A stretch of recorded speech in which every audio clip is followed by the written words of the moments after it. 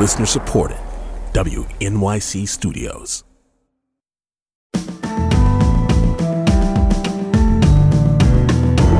From WNYC Studios, I'm Brian Lehrer. This is my daily politics podcast. It's Wednesday, June 28th.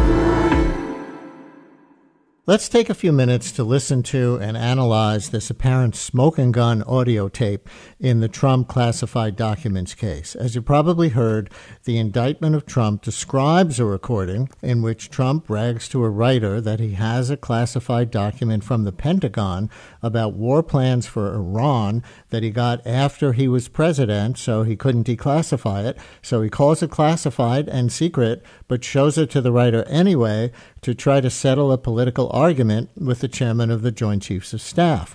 Well, this week, as you may also know, CNN obtained what they say is the actual audio. So now we can all hear it for ourselves and see what we think of it as evidence in the criminal case and as evidence of whether Trump is fit for office again. He remains consistently the early leading candidate for the Republican presidential nomination among likely primary voters surveyed by pollsters. We'll also get into the national security implications of having this document revealed, since Iran now knows something about what Trump and the Joint Chiefs of Staff chairman were contemplating. And just to complicate your thinking, before we start, a mystery here is that the indictment describes and quotes from this tape, yes, but the document in question is not one of those Trump is officially accused of illegally keeping, and he's not charged with disseminating it, a more serious crime than just having it, even though showing it to a writer is exactly what he's doing on the tape, disseminating it. So, with us to help explain what we hear on the tape in context is Quinta Jurecic, senior editor at the website Lawfare, which analyzes difficult national security choices. She's also a fellow in governance at the Brookings Institution and a contributing writer to The Atlantic. Quinta, always good to have you. Welcome back to WNYC. Thanks for having me. And first, I'm going to play basically the whole 2-minute tape. It's about 2 minutes. And then we'll replay a shorter piece of it that might be the most legally consequential. So here goes with the full version. Trump is talking to apparently 2 writers helping Trump's former chief of staff, Mark Meadows, write a memoir. 2 of Trump's own staffers are also there. This is in July of 2021 at Trump's Bedminster, New Jersey golf club. Trump is arguing that Joint Chiefs of Staff Chairman Mark Milley was wrong to accuse Trump of plotting to attack Iran because it was Milley himself who drew up Iran war plans. We pick it up there. Well, with Milley, let me see that. I'll show you an example. He said that I wanted to attack Iran. Isn't it amazing? I have a big pile of papers. This thing just came up. Look. This was him. They presented me this. This is off the record, but they presented me this. This was him. This was the Defense Department and him. Wow. We looked at some. This was him. This wasn't done by me. This was him. All sorts of stuff. It's pages long. Look. Wait a minute. Let's see here. Yeah. I just found, isn't that amazing? This totally wins my case, you know. Mm-hmm. Except it is like highly confidential, secret. This is secret information. But look at this. You attack, and Hillary would print that out all the time, you know. She'd send it, no, she'd send it to Anthony Weiner, the pervert. Please print. By the way, isn't that incredible? Though? Yeah. I was just saying, because we were talking about it. And, you know, he said he wanted to attack Iran and what? These are the papers. This was done by the military, given to me. I think we can probably, right? I don't know. We'll have to see. Yeah, we'll have to try to declassify. Figure out See, as president, I could have declassified it. Now I can't, you know, but this is classified. Now we have a problem. Isn't that interesting? Yeah. It's so cool. I mean, it's so, look, here I have, and you probably almost didn't believe me, but now you believe me. No, I believe you. It's incredible, right? No, hey, bring some Cokes in, please. Bring some Cokes in, please. That's how casual he was about the whole thing. Trump on tape seeming to show three people a sensitive military document that he says flat out is classified, and he did not declassify it as president. The tape was described in the special counsel's indictment and now obtained and released by CNN. Our guest is Quinta Jurecic from The Atlantic, the Brookings Institution, and the Lawfare blog. Quinta, how much did Trump incriminate himself there?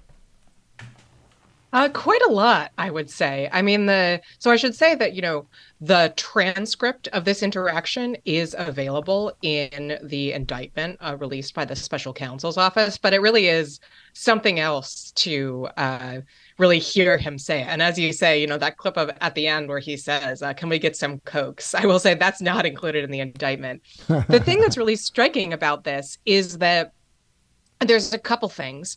One is that it makes clear that Trump here is saying he did not declassify this when he could have as president. And that's important because one of the main lines of defense that he and his allies have been using in the press is that, well, Trump declassified all this when he was president. And if there isn't documentation of that, that's because he's capable of declassifying it, just by thinking about it. Now, that's a silly argument, and we can talk about why, but that is the argument that he's made. And so what's super important here is that he's saying, I did not declassify this. Now I can't, but it's still, it's still secret. It's still sensitive. And then the staffer says, now we have a problem. And that's important because it shows that he didn't declassify it, and he has some sense that he's doing something wrong here. I think it's also interesting that the audio clip, unlike the indictment, again, includes this bit of him joking around about how, Hillary Clinton would have just sent this document everywhere. And that kind of mirrors a section in the indictment where special counsel Jack Smith says Trump would routinely talk about the Clinton email scandal, mock Clinton for what he saw as mishandling classified information. And that's crucial because it shows that, this is something that Trump said he took seriously. It's something that he said he knew was wrong. And that's important because it kind of shows, he probably knew that he shouldn't have been holding on to these documents and passing them around like he appears to have done. Okay, let me just replay those last 30 seconds of the tape, the most direct apparent admission of guilt. It's sometimes useful to hear something a second time. Here we go. This was done by the military, given to me. I think we can probably, right? I don't know. We'll have to see. Yeah, we'll have to try to figure out declassify. See, as president, I could have declassified it. Now I can't, but this is classified. Now we have a problem. Isn't that interesting? Yeah. It's so cool. I mean, it's so. We here and I have, and you probably almost didn't believe me, but now you believe me. No, I believe it's incredible, right? No, hey, bring some Cokes in, please. And again, you can hear in the background that staffer saying, oh, now we have a problem. So how do you think the government might use this tape in the trial if Trump is not accused in connection with the tape itself? Well, let me actually before I ask you that question that way, we should take a step back for our listeners, because it is a smoking gun to the lay ear, but interestingly, as I mentioned in the intro, he is not charged with that incident or regarding that document, as I understand it. Huh? That's correct. And I agree that it does seem a little odd as we're discussing this. I think there are a couple of different reasons why he may not be charged in connection with this. And we just don't know. So we can engage in some informed speculation, but I should caveat this by saying, this is very much speculation. So there could be a couple things going on here. One is that I think it's important to note that there has been reporting by the press. I know the New York Times, I believe some other outlets as well have reported that the government has not actually been able to get a hold of the document that Trump is talking about here, that they subpoenaed Trump's counsel for it and came up empty. They said they didn't have it. And so I could imagine that, if the special counsel is trying to build the strongest case that he absolutely can, he might want to hold back a little bit until he can find out more information about what this document is, how sensitive it is, what particularly was in it, how it was handled by Trump, where it is, if Trump is hiding it. Because, as we know from the indictment, there were a lot of documents that the government asked him to return and that he repeatedly refused to return, and in some cases actually hid from the government. And so if they can build a case saying, like, look, here is this highly sensitive document, we have him on tape talking about it, he didn't return it, and can kind of set out what happened there, that would be really powerful. But maybe they just feel like they need more time to build that case. Another aspect, sorry, go ahead. No, another aspect, go ahead. Another aspect has to do with where this took place. So the indictment, of course, was brought in the Southern District of Florida because a lot of the activity that the special counsel is talking about has to do with things that took place at Trump's estate in Mar-a-Lago. This conversation about the Iran document took place at his other estate in Bedminster, New Jersey, which I have to say is in my home state. So I have a bit of state pride there. So what's important is that there are constraints on where the government can bring a case. There has to be a hook to, where the particular crime took place.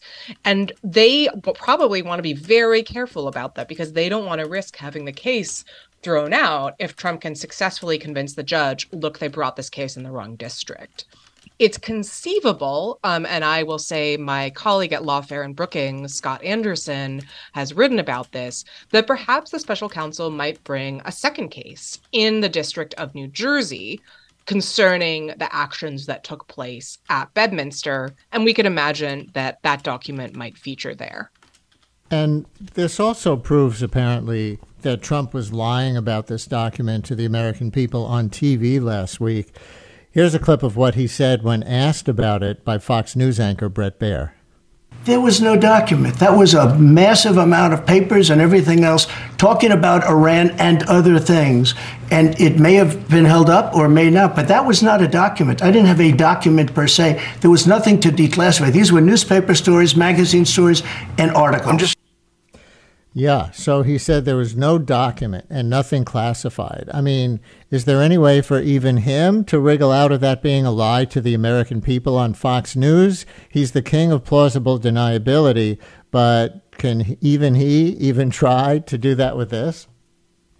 I'm sure he'll find a way, but I agree with you that it's pretty hard to figure out how he could possibly wiggle out of that one. It just seems to be a bald-faced lie. And so since he's not charged in conjunction with this document, how do you think the government might use it in the trial? I would guess that they're going to use it to establish that he knew that this was not something that was declassified. That if he tries to present that defense, they're going to say, look, you knew that you could have declassified it and you didn't. And we have you saying that on tape. And what's more, we have you talking about how you know it's wrong to share this information because you're mocking Hillary Clinton for doing so. And that, I think, is going to be a very important part of their case, because proving that he violated the Espionage Act in retaining this classified information requires proving his state of mind. It requires proving that he knew that, he was doing something wrong, he was violating the law, that this material was material that was classified, rather than, say, material that he had declassified or that he believed that he declassified. And so in that sense, it's a very powerful piece of evidence. Given your blog's focus on national security, what are the implications of something like this for national security? Milley is still in office as chairman of the Joint Chiefs, and now, presumably, Iran has something that they didn't have before. It's hard to say, of course, because the whole nature of this problem is that the public doesn't have access to these documents and shouldn't likely have access to many of these documents. These are materials that are held very, very close to the chest by the government. So without speaking directly to the question of this Iran material, I can say more generally that what the government sets out in its indictment is that, look, these are materials that were extremely, extremely sensitive, that needed to be held close to the chest because they could reveal not only what the United States knows about, Iran, Russia, various countries around the world, or information about, sensitive U.S. programs, for example, but also how the United States knows those things, right? So, for example, if there's information there that the U.S. gathered through a particular form of intelligence collection on Iran, having that information out there wouldn't just tell Iran, they know what we're doing, but it would also tell them, oh, we can figure out that the U.S. was able to track down this information through this channel. And that means that channel could be closed off in the future. And that's why there's a sort of follow-on effect that, builds on itself in the potential danger of having this material publicly available.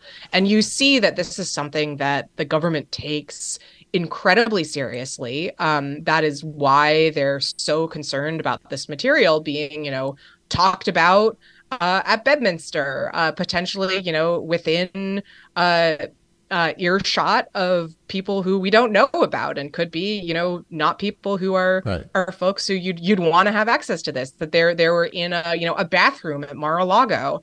Last thing, Quinta, you and I have been talking about evidence of Trump criminality since the Russia investigation. And yes, he was encouraging help from Russia, but Robert Mueller didn't find it in a way that could be charged. So in a way, it didn't matter. Then the two impeachments on Ukraine on January 6th, impeached by the House, not convicted by the Senate. So in a way, it never mattered. He's now been indicted on this and by the Manhattan DA on the falsifying business records charge. And he's already been found liable by a jury for sexual assault of E. Jean Carroll and defaming her. And he's still the leading candidate by far in the Republican primary polls. So looking at this whole body of cases, what does it matter to? And how do you even relate to doing something like this over and over again? That's a great question, and it's something I ask myself. It does feel a bit like Groundhog Day, frankly. I think that for me, I will say the point where we actually got criminal charges against Trump, in addition to, as you say, a civil judgment against him for sexual abuse of E. Jean Carroll, it feels like we're in a different part of the story now, where he is actually facing legal accountability in the courtroom. I don't think that will solve our political problems. Certainly, there is a significant contingent of Americans who appear to be willing to back Trump basically no matter what he does.